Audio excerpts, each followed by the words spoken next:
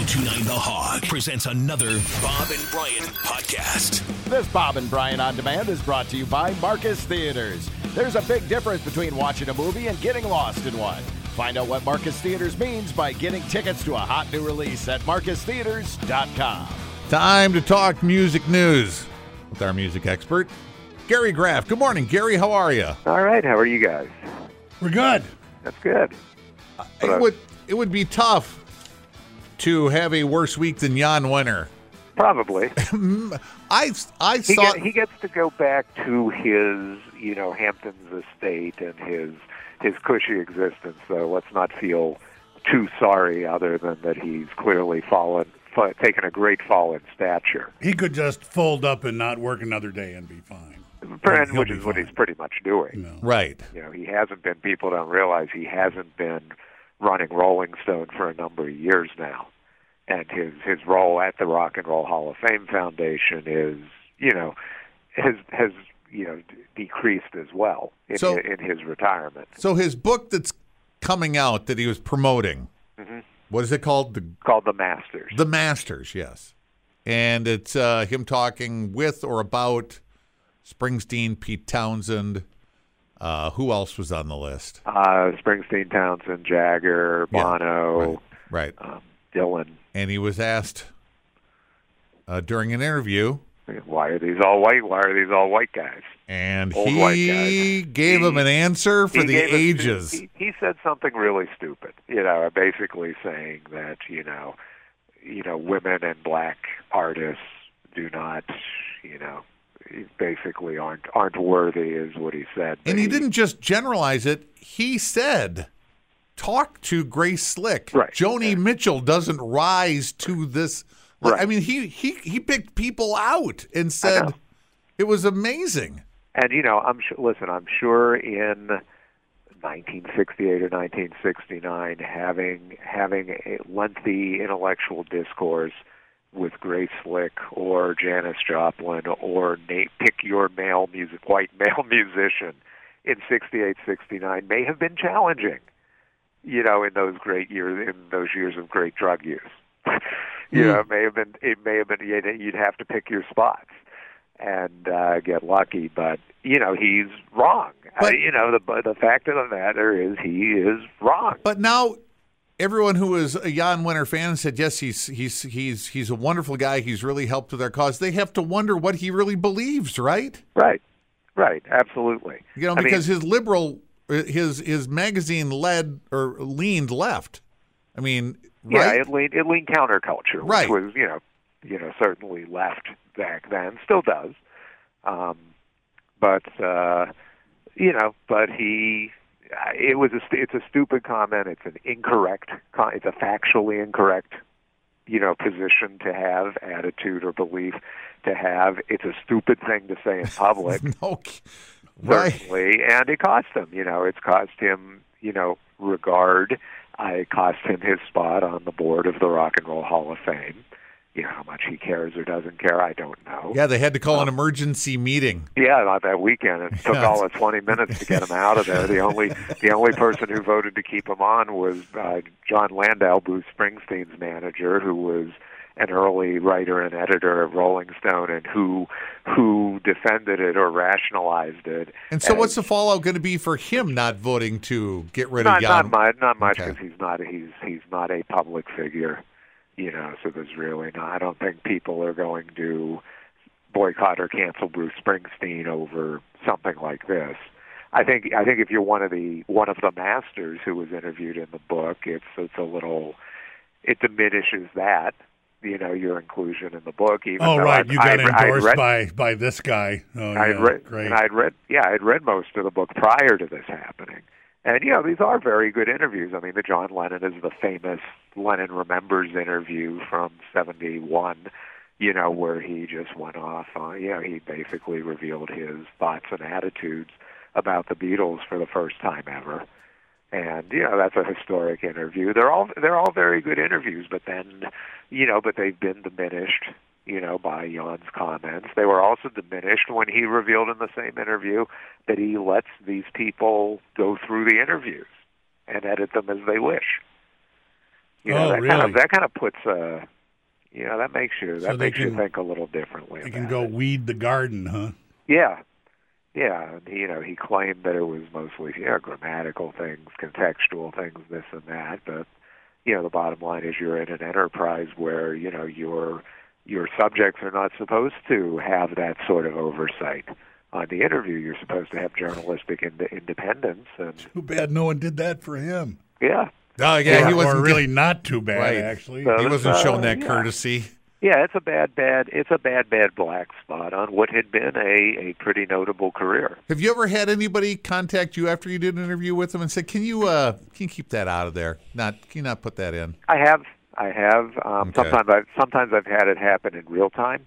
Where right after they say it, they'll ask shouldn't about have said it. That. No, forget and that. It's open to discussion.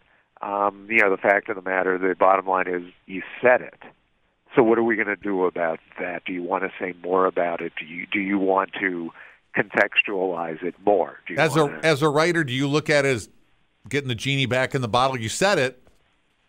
I asked you. That's what you said. That was your answer. In its best form, it's an opportunity to get it said better.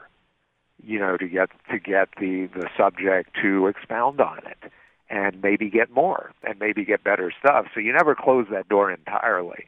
You always leave open the opportunity to improve what happened.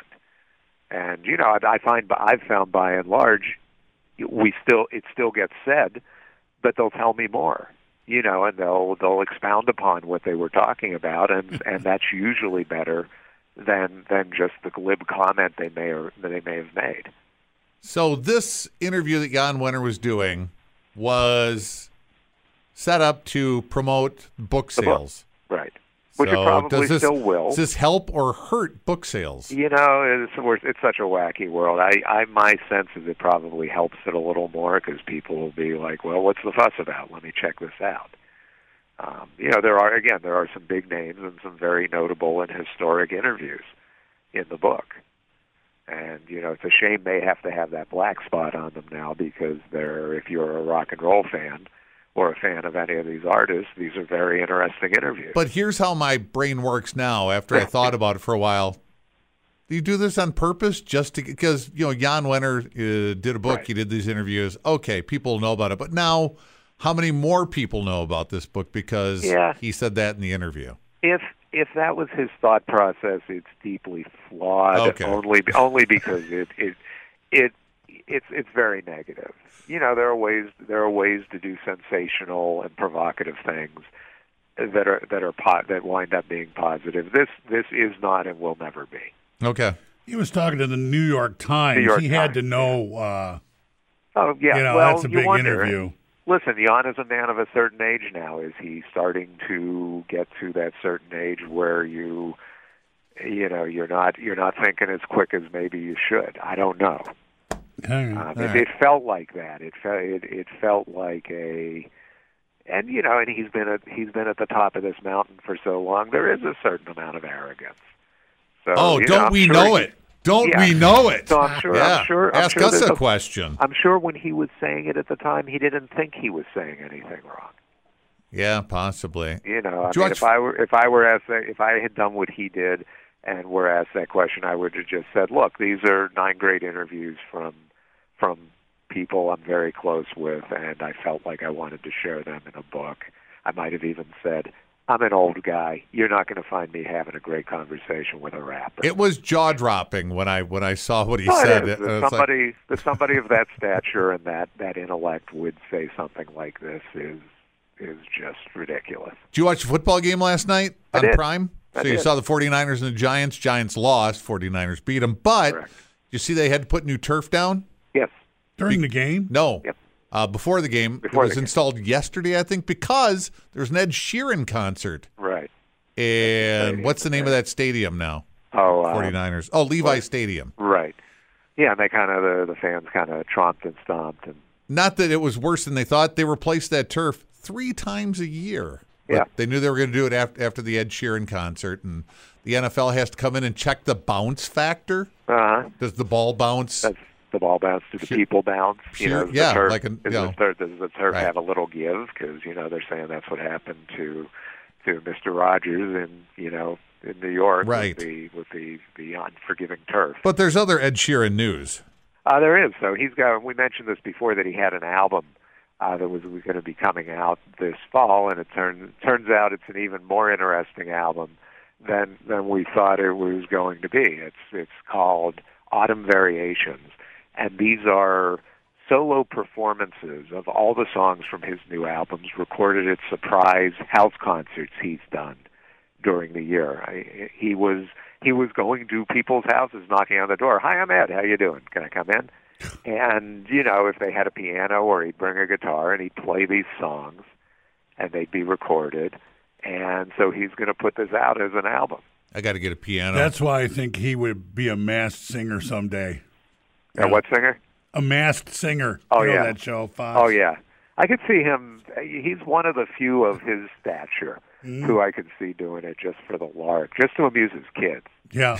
Hi, Daddy was a dinosaur. It's got to be in and out. Like, you got 2 hours. I have 2 hours to do this, and then I got to be gone. I'm not spending the 2 days here, right? But it's cool. I haven't seen a release date for this Autumn Variations yet, but I think it's going to be kind of a neat thing. So we had the NSYNC thing at the MTV Music Awards, correct? And it was like, hey, you guys getting back together? Well, Justin Timberlake's planning a tour, but is he going to take those guys with him? That's what everybody's hoping. Word came out briefly or quickly after all this that, everyone's talking reunion plans, this and that, but Justin's got a lot of stuff planned for next year, including apparently a major tour, and everybody's hoping that NSYNC will go with him, and it won't necessarily be an NSYNC tour, but they'll be the special guest during the show, pop up, and they'll do a set of NSYNC.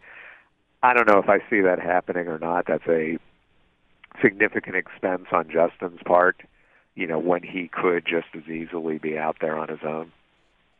Does it sell any more tickets than he would sell on his own? I think it would. Unless he has like a gangbuster album, and ready to come, because he still isn't. He's still. Do they all go out and then just rearrange the letters, like called themselves CSNNY? Cynic or something like that. CSNY.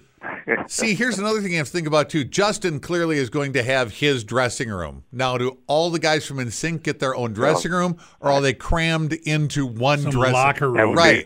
We'll have to see if it happens. We'll have to see. But it is the difference, really, between a stadium tour and an arena tour. If Justin Timberlake goes out, that's a solid arena show. Mm-hmm. If NSYNC's part of the package, that makes it a stadium show. Elton John is downsizing. Yeah, he is. So he's been living. He's lived in Atlanta for a good long time. He needed a base of operations in the United States. When he was touring, and he's built this luxury condo in Atlanta. He started with, I guess, one piece of property, and then he bought up lots around it. So he now has this 13,000 plus square foot 4-bedroom, 4 full baths, 3 palatial bathrooms, a 9-car garage. And now he's trying to sell it. He wants to sell it for nearly $5 million. It's in suburban Atlanta, in Peachtree's Heist. What's his decorating taste? Is he like Liberace? A lot of gold, a lot of drapes. Overdone, or is it Atlanta? It's so it's country, log cabiny look. It's if Liberace had taste. I think this is what you'd be looking at. Because don't forget, David Furnish, Elton's husband, has taste.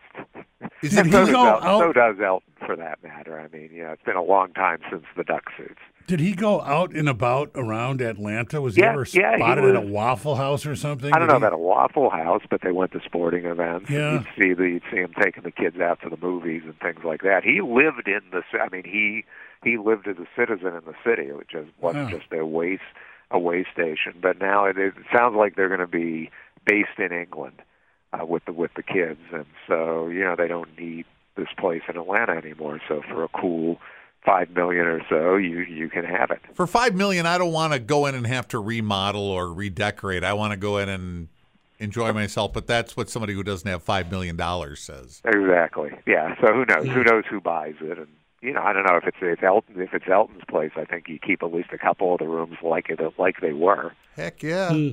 Yeah, that's the whole point. Is it used to be Elton John's place, and I didn't change a thing. I had no idea he was in Atlanta. Yeah. No, that's I would have thought if he was going to be in that part of the country, Miami would be his maybe, place. Yeah, but I don't know. He found something he liked about Atlanta, and like I say, he's been there for a long time. And I guess when he did his final, performance in Atlanta, the performance of the final tour, he did say, very nice things about how much he loved the city, and he thanked the people there for letting he and his family be there and enjoy themselves. So it was a real relationship with that city. It seems like this is an evergreen. About once a year, every 18 months, the Richie Sambora getting back together Bon Jovi thing pops up, and it never happens. And, well, it's popped up again. He was talking to Chris Shiflett, the Foo Fighters guitarist, on Shiflett's podcast. It's called Shred with Shifty. And he asked him, about the Bon Jovi thing, and Richie Sambora, after denying that there had been any talk earlier this year, came out and said, we're talking about it. And, he said it's, basically there's demand for it, especially outside the U.S. And so he said, Richie Sambora says there's discussion. And, earlier this year, even though he denied that it would happen, he said, I could do it tomorrow if they ask me. So maybe it's real. We'll have to see. He left the band in 2013, reunited with them in 2018 for the Rock and Roll Hall of Fame. What are there hard feelings there? There were, and I think those have been smoothed over. I think they explained themselves to each other, and I think the band would love to have him back. That would certainly sell some tickets and sell some records, but. And I don't know what's been keeping it from happening. If they took Richie Sambora on, let's say they go on a 6-month, 9-month tour, what are the odds he doesn't implode in that? I think they're good. I think the odds are good that he will see it through. He's in a much better place in his life now. Speaking of reunions. Yes. Mel B says Victoria Beckham is on board for a Spice Girls reunion. Fucking, okay, that's this week. If we were taking a shot every time we heard, our blood alcohol level would be so screwed. Take every Spice Girl thing with a grain of salt. See what I did there? Well, yes, very good. But it's pumpkin spice season now, so if you could work that in. So we have pumpkin spice. We'll work on that for next week. Fat, round girl. Who knows? At times it feels inevitable, like why wouldn't they? But, she's Victoria Beckham, not unlike Robert Plant with Led Zeppelin, words you never expect to say in the same sentence, has drawn a pretty hard line that she's done with the Spice Girls in that part of her life. It would, I understand. Well, who's not done? Bachman Turner Overdrive, BTO. This is kind of fun, isn't it? They're going to get together with the Spice Girls? No. Yep. That would be noteworthy. That would be extremely noteworthy. What would it be? You want to be rocking down the highway or something. Randy Bachman has announced new tour dates for Bachman Turner Overdrive. Right? So far, they've announced only 6. Including in Illinois, Missouri, Massachusetts, and California. Fred Turner is involved, according to the press release, but in his own social media post, Fred Turner said, I'm glad to hear Randy is going forward with Bachman Turner Overdrive. I'm sure it'll be a great venture, and we'll be watching and wishing you every success. So who knows how he's involved. Excuse me. The band will include Tal Bachman, Randy's son. He had a hit of his own at one point, and a couple other guys, but they're going to expand the tour from these 6 dates, and they'll be taking care of business into the new year. Sure, yeah. I think it'll be fun, as long as there's a Bachman or a Turner, in the band, it works. I suppose. And let's finish up with this one. Sammy Hagar has made a fortune on his tequila, and now beer seems to be the next step. Yeah, he's becoming most people, start with beer and then move up. Sammy started with tequila, then rum, and now he's moving into beer. He's actually making it right here in Detroit, Red Rocker Lager, and it's going to be a Sammy Hagar branded beer that he says will pay tribute to the soul of Detroit rock and roll. Excuse me. He is launching it. I think you could use one of those right now. Yeah, I know. To wet your whistle. I don't know where this. A Red Rocker Lager would take that cough away, Gary. I would hope so. I was kind of hoping he'd just make it a parody of Sam Adams and call it Sam Hagar, and that would be pretty funny with a picture of him on the front with the puffy shirt. Yeah. But they're launching it October 23rd here in Detroit with a concert, and then they're rolling it out. So. All right. Why not? I mean, he may as well have. You may as well be able to go to a bar that will be entirely Sammy Hagar branded drinks. Well, why not? If Sammy's around or Sammy's stuff is around, that's where the party is. Always. All right, Gary, we're out of time. All right, we will talk next week after a certain football game. We will. Right, it's on. All right, we'll talk to you then, Gary. Take it easy.